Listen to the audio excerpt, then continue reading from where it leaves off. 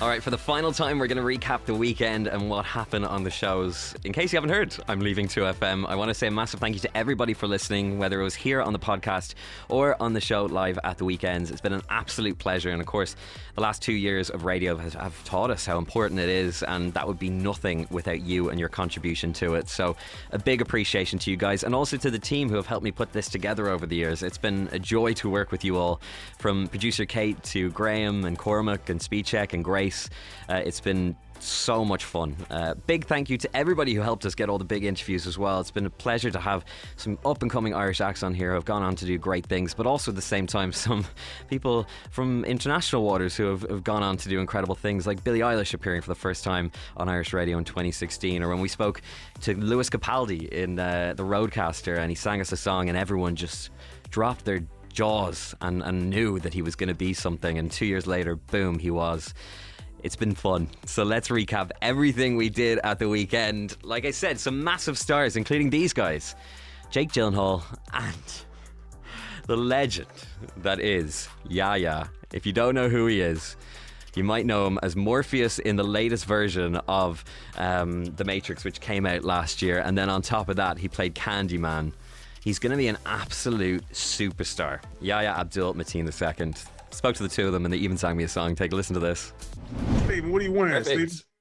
What am I wearing? Yeah, man, what you wearing? You got like NSYNC, like Backstreet Boys kind of, 90s vibe thing kind of going on. The 90s is coming back. Trust me, I'm a child of Donnie Darko, so we're going straight back to there. My so crazy, but it ain't no lie. Baby, bye, bye, bye. There you go. There he is. There you go. There he is. I remember, trust me. Like I said, I'm a child of the 90s. Donnie Darko changed my life, man. Congratulations on this, lads. I mean, what an absolute punch in the face of a movie. I can only imagine that when you guys were in that ambulance together, which is such a confined space, the atmosphere was up to here. So did you have to keep it at that level all the time in order to achieve what you achieved? Just about, yeah, for sure. I mean, this movie doesn't allow you to relax.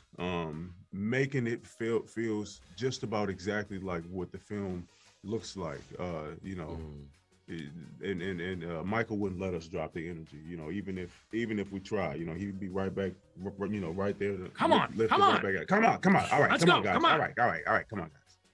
And I'm right in saying that he handed the camera over to you, Jake, at points as well, and that you were running around with it. Not running around. No, I love how the story is. I know that every time we have almost every interview, there's just like, so we hear, Jake, that it's actually not Michael Bay's movie. No, what happens? So the space is so tight in an ambulance. It's so small. And he passed me the camera at one point on a shot of Yayha because we were shooting on a live street, and the sun was perfect from where I was sitting. And so I operated the camera for a little while. And now it's become that I direct action sequences in Michael Bay movies. Ripping and running with it's going to be soon. Jake Gyllenhaal is a control freak. It's like, I mean, that's for sure. But I don't know. That comes from from an interview that I gave when I was describing what it was like on set, and that particular thing that the incident that Jake is describing was I thought it was really cool. That speaks to how much of an all hands on deck experience this was. But I would, at the same time, I do want to just make sure that we give credit to, to the team that deserves the credit. And the crews and everything. Putting this He's a good guy. He's a good guy. I am not one for blood and guts, and there are many moments in this movie where I had to look away. I just can't deal with it. What was that like on set? Were you guys even creeped out and grossed out by that itself, or were you like fully in it? No, I was lucky enough not to really be there. Jake was lucky enough to he was either in the front or he didn't have to be there, but I was there, man, and I had my hands in there and my face in that. You know what? There's instances. You have your face in that? Oh yeah. Yeah, I was gonna say. Oh yeah. And then Mike's like, a little too much. I was like, you sure? He's like, come out of there, it's buddy. It's bad for continuity. It's like, you have blood all over your face. Like, come out of there, buddy.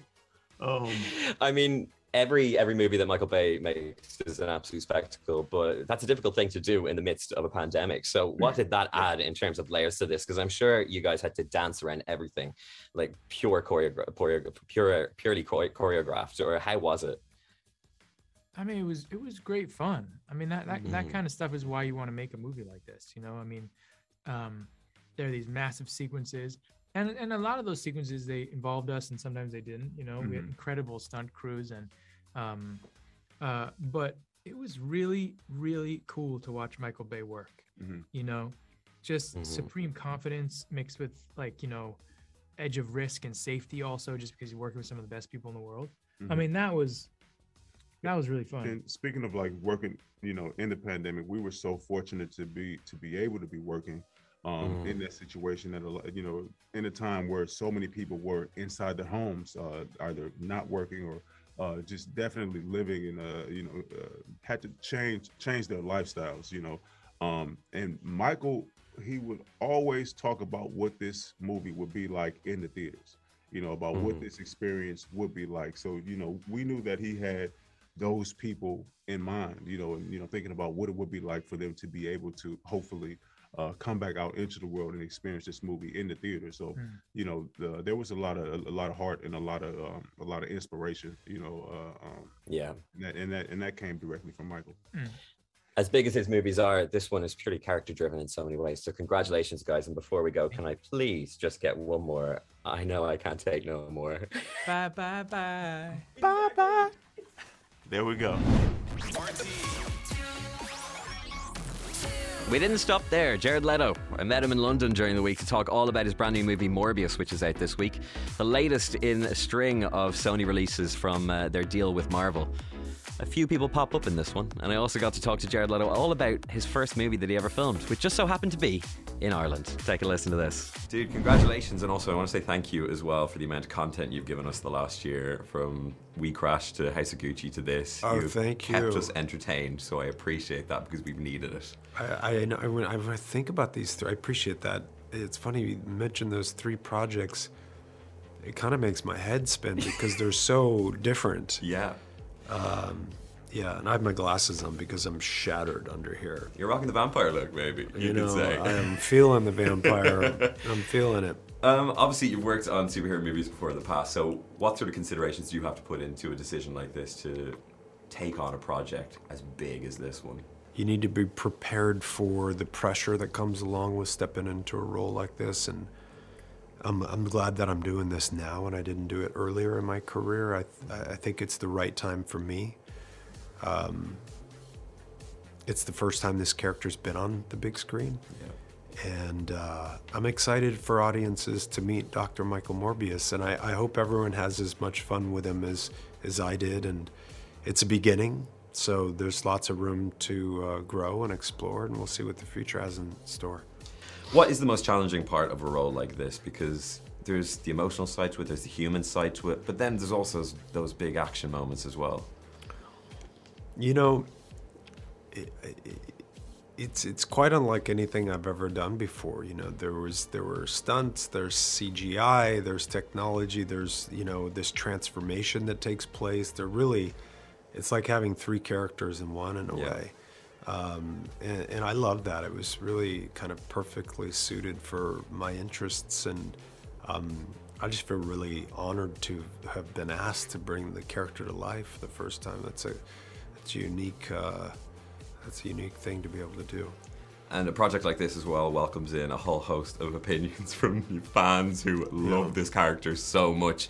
Is that something that you find easy to engage with, or do you choose to kind of really just park it on the side and try not to interact with it so that you can find your own version of Morbius? No, I think it's important to really listen to tune everything out and listen to that inner voice, and to follow your gut, your creative spirit, so to speak.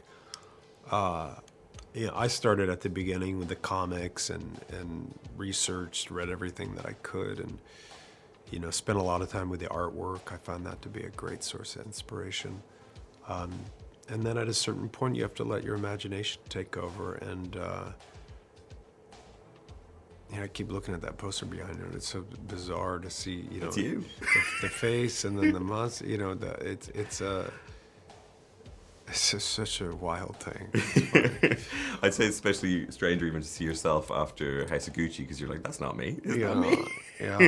I mean, on one hand, it was different for me because I actually look like me in a lot of the film, and that's rare as well. I don't often look like I do. You did so good. I want to throw your mind back about 20 years to your time in Ireland. Oh, yeah. How was that for you when you filmed there? I loved the film, and actually I worked with the person who wrote the book for a number of years as well. Wow. How was your time in Ireland back then, and how much did you take from it in the 90s? I mean, it was life-changing for me. I mean, I was in Dublin, and I think it was 1995. Yeah. I said earlier, I remembered that there was a news report that I had died. So when I was there, people would come up to me in the street every day and be like, "Oh, I thought you died." I'm so glad you're not dead. And we didn't have the internet then to be like, he's not. No, it was like a report of the news. It was very strange. And, sometimes people wouldn't be that upset either. It was like, okay, fine.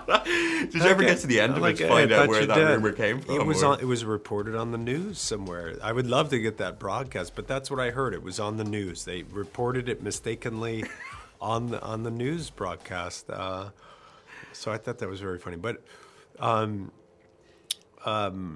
it was a great time, a beautiful experience. My first film that I ever starred in, 1995, and really, really special, impactful time. I mean, I remember it like it was yesterday. I remember so much time I spent walking around Dublin. And that park, is it called Green Park? What's that Stephen's park? Green. Stephen's Green. Yeah. And it was something green. Stephen's Green right there. And of course, Dublin's grown so much. Yeah. The city's changed so much. I saw you live 3 years ago, I think, in the Arena. I was at the gig. Yeah. And, I really have a love for that country. It's a beautiful, special place. Well, man, we have a love for you. So congratulations on this. And like I said, thank you for the last year of work.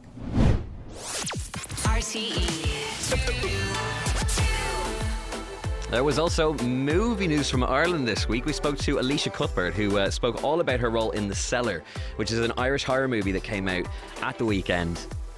Absolutely frightening and creepy, with Owen Mackin in it as well, based on a short film from 2004, I think, which gained huge critical acclaim at all the festivals it was showed at all those years ago, and continued to be showed at for years as well.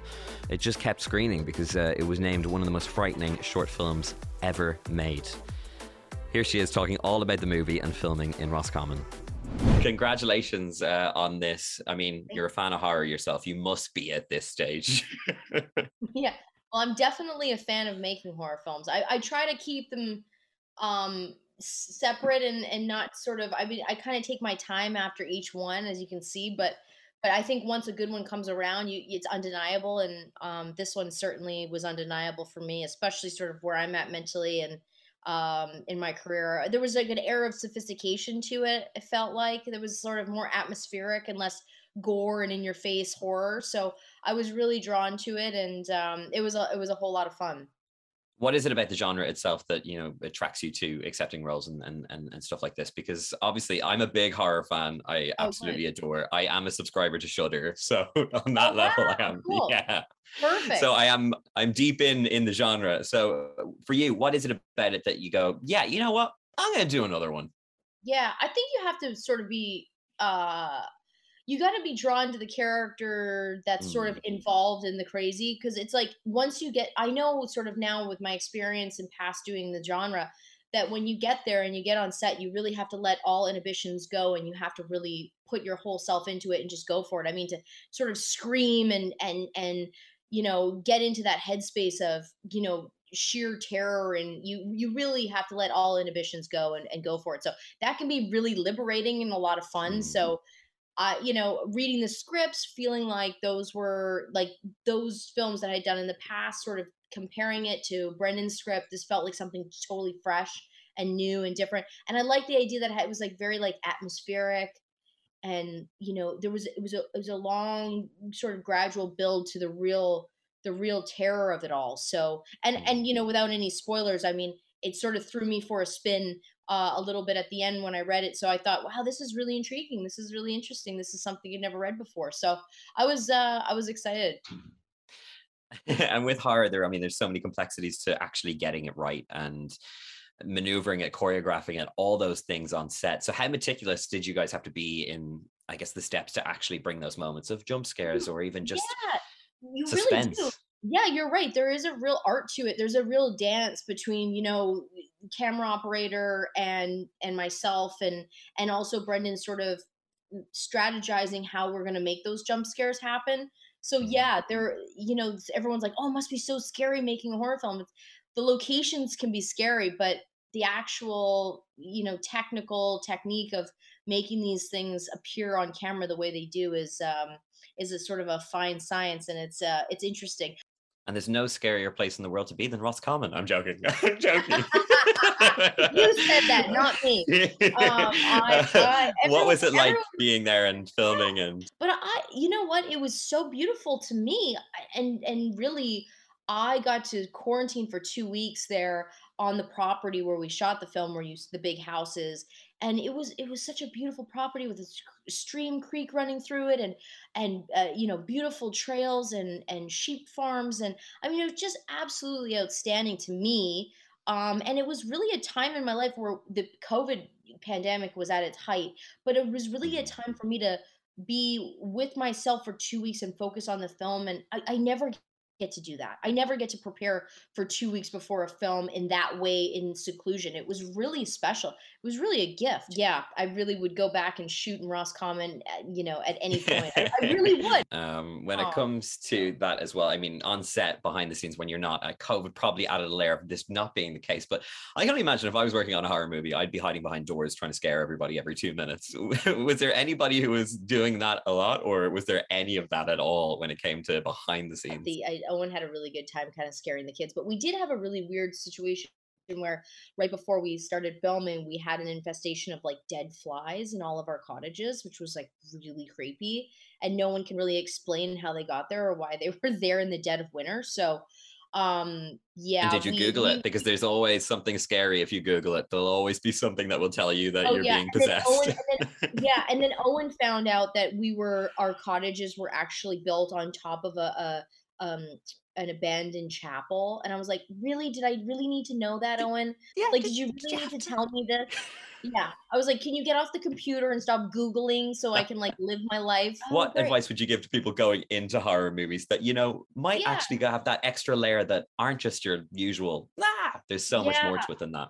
I think that's actually a really good point, because I think this horror film, I think The Cellar really is a good entry level, horror film, because it's not a lot of gore. It's touching on more of a psychological scare than it would be like in your face blood and guts. There's all different kinds of variations of horror, and so I think there's something really atmospheric about the film. So there's a lot of like beautiful shots of the house, and you're kind of following this journey of the psyche of a woman who's lost her daughter, and she's really would do anything to get her back.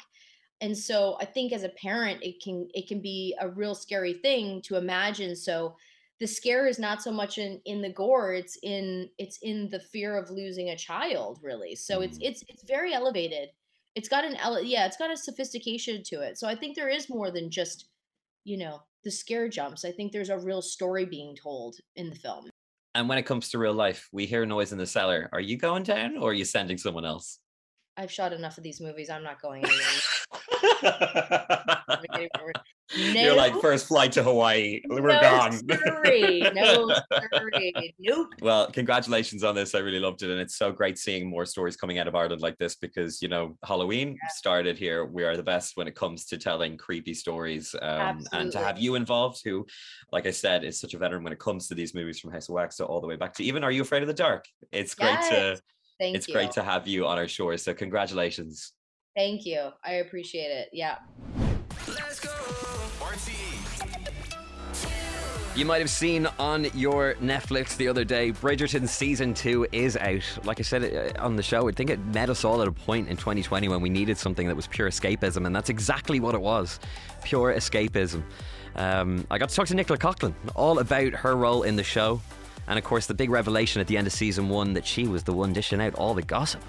She also spilled the beans on what we can expect from Derry Girls and how her schedule at Bridgerton impacted how many scenes she could do in it.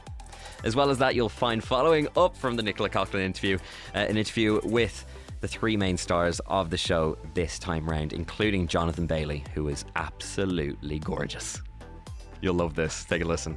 Nicola, thank you so much for having a chat with us again. I don't know if you remember, but the first time we met was on that Oscar Wilde carpet, which was just when this all began, and you were so excited about it. And then we spoke a little bit later on in the year when it was just about to come out. And here we are, season 2. How have your feelings changed within all of that? Because obviously your world has changed exponentially. I mean, it's bonkers, isn't it? When you make something, you have no idea if anyone will watch it. And we didn't know the sort of mammoth phenomenon it was going to become. And then we went back into production like 3 months after series 1 came out. So we hadn't even been out in the world. I'd barely been to the shop when I got back into the filming. So it was just nice to be like around people again.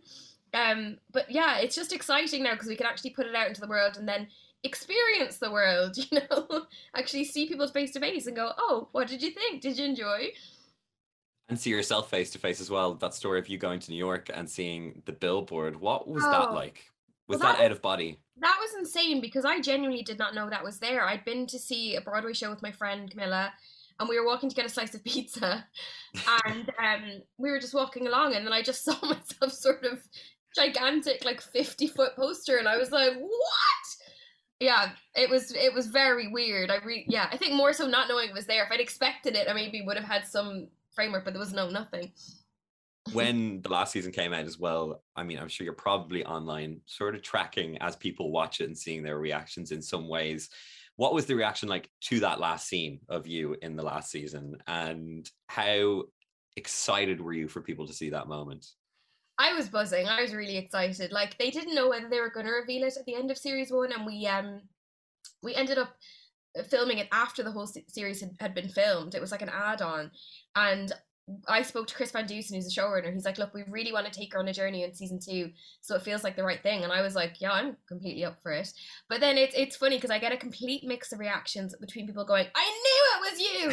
I knew everyone, or people going, oh, I was so shocked, I couldn't believe it was you, like it was crazy. So it's completely two camps, I have to say. I was genuinely shocked, but I was Really okay. The beauty of this season as well, and I don't want to give anything away for people who haven't watched it all yet and all of that, is we get to hear you with an Irish accent. Oh yes. Yeah, how freeing is that? A lot of people who aren't Irish are like, and it's your own accent. I'm like, no, it's not. Yeah. I was like, no, she's putting this on. No, but how freeing was that in a way to be able to inhabit that side of your own life? It was really fun. I got the script and it sort of said Penelope speaks in a perfect Irish accent, and I was like, okay, cool. let's do it. It was just fun. It was sort of like creating this alter ego for her that I called Bridgerton. I decided she was this Irish maid, so that's an unofficial name that nobody in Shondaland has approved. But it was great fun, but also slightly terrifying in a weird way because it felt so different. Yeah, this is like a whole different thing, but it was great. I loved it. Because an accent can change a character so much as well in that regard. So you really have to kind of, I guess, align them in your head in that way. I mean, I love the perfect marriages between Julie Andrews talking and then you talking. It feels so lovely when that sort of stuff happens. Have you spoken to her? Have you had any conversations with her? She sent me an email for my birthday, and she addressed it from one lady whistle down to the other. It was the best email I've ever gotten. Like, that is a framer. Put that on the wall. Yeah. And of course, this year we saw Jonathan taking on Drag Race. Did you give him any advice for the panel, or were you very... No, what was funny, Jonathan and I actually filmed that within a week of one another. Oh, really? They filmed it like really quick all together. So I found out, they were like, we've got Jonathan Bailey next week. I was like, oh my God. I mean, he does not need my advice. Johnny is a star and he's just gorgeous, and yeah, he was brilliant. Just like you. As well, when it comes to it, everybody's anticipating Dairy Girls. For you, how has it been knowing that you are obviously involved in 2 of the biggest series in the world right now, but also how much people have been anticipating this and that collectively? Is it like having 2 just massive juggernauts that you have so much to look forward to? Yeah, you know what? It's amazing. And also was like, last year was super stressful when it came to it. Yeah. We were meant to film Dairy Girls in January, and then they decided to push it to the end of the year, and I was like, on contract to Bridgerton. And I was like, guys, I have to go. So I was like, you know, it's a contract thing. So I was like, I literally have to go and film this. So it was very stressful because at one point I was like, am I even going to be able to do both? And there was tears and stress. And I was like, okay. And when it came down to it, I did end up getting written out of some of Derry Girls, which was pretty devastating. But look, I petitioned to be in all of it. That's all I'm going to say. But we got there. It was difficult, but it's one for the fans, and I hope they love it. And we love you. You're a national treasure, Nicola. Thank you so much for having a chat with us. Very much appreciated. My Congratulations. Pleasure. Lovely to chat to you. Can you tell me about that chemistry? How do you start in the beginning of that and make it as palpable as it is on screen? It's a part, you know, it's just like a real partnership, isn't it? The characters are amazing and complicated, and within this like fantasy joyful world, you've got two characters that actually have quite a lot of intricate sort of things they have to overcome in order to be together, and a lot of similarities. And the enemies to lover trope is one of, you know, is iconic for a reason, and I feel like it's because they can identify in each other something that they hate sort of about themselves.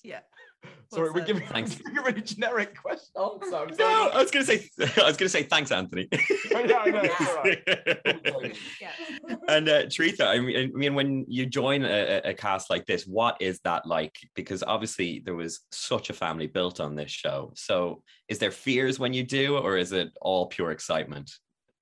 I mean, mostly excitement, which is good. I guess when you're an actor, you're just kind of happy to be in work, especially during the pandemic when so many actors weren't able to perform. So the overriding feeling is just like gratefulness. And then for that work to be in such an exciting, clever, and successful show is amazing. And, you know, we did come in as a family unit, so the Sharmas came together. So I think it would have been like so much scarier if it was just me. So having Simone, Shelley, and then obviously Rupert and Callum join as well was great. But then any nerves we did have were dispelled within the first couple of hours because this is such a friendly cast and crew. We really lucked out.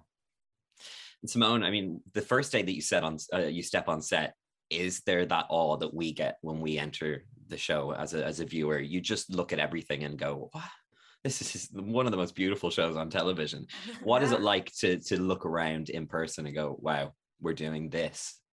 Well, we filmed the first week of filming for me. It was like a beautiful day. Sun was shining. We were at Ascot filming the races in episode 2. So it was a big ensemble week with all of us in it. And you are transported to the way that they... the set design, to wearing the corset and the dress, to horses being around everywhere. It was just, truly, it was effortless to even imagine like being in that era. It was, I think absolutely the level of craftsmanship in all departments. I mean, it's a tangible world that they create, and it's literal, it's there, and you can touch and smell it. So it's amazing. It's like going to Willy Wonka's chocolate factory, isn't it? Like, our job is, you know, we always say we're representing the hundreds of people that worked on it, because everything that everyone brought made our work easier. And then so much easier. 100%. It's absolutely stunning. And Jonathan as well, I mean, you and Nicola representing on Drag Race, which is lovely to see, and I know you shot that in the same week. Can you give any Drag Race fans an insight into what happened when Jimbo left? Was there more that we didn't see? It was shocking. It was shocking. But the thing, because I mean, I have to say, it was like the best day out I've had. And the only other time that I left, because it was filmed in the middle of lockdown, and I went up to Manchester to film that, and also the other one was about a week later, we had the chemistry test. So but Jimbo leaving was wild.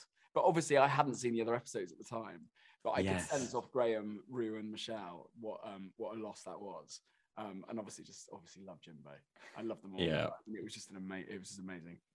I've seen it, but if you could sum up this season for viewers who are anticipating it desperately, how would you quickly do it? Get ready for a slow burn. Slow burn. Big fireworks. The payoff. Slow burn with a great finish. like everything great in life, guys, congratulations. Like I said, I watched this all in one go, and the problem with that is it made me desperately just want season 3 right away. So congratulations, work well done. Thank you so very much. Let's go. RTE. I don't usually do a sign off, but I think I would this time. As I said, a big, massive thank you to everyone for listening to the show, for engaging with us, for playing along with our games, and engaging with the interviews and everything else, whether it be in the texts, whether it be in my Instagram messages, or whether you have never reached out but you've just enjoyed it passively in whatever you're doing throughout your day. It's been an absolute privilege. And like I said, a big thank you to everybody that's helped me put together this show over the years. I've had so much fun, but I'm so excited for the future. I'll see you guys soon.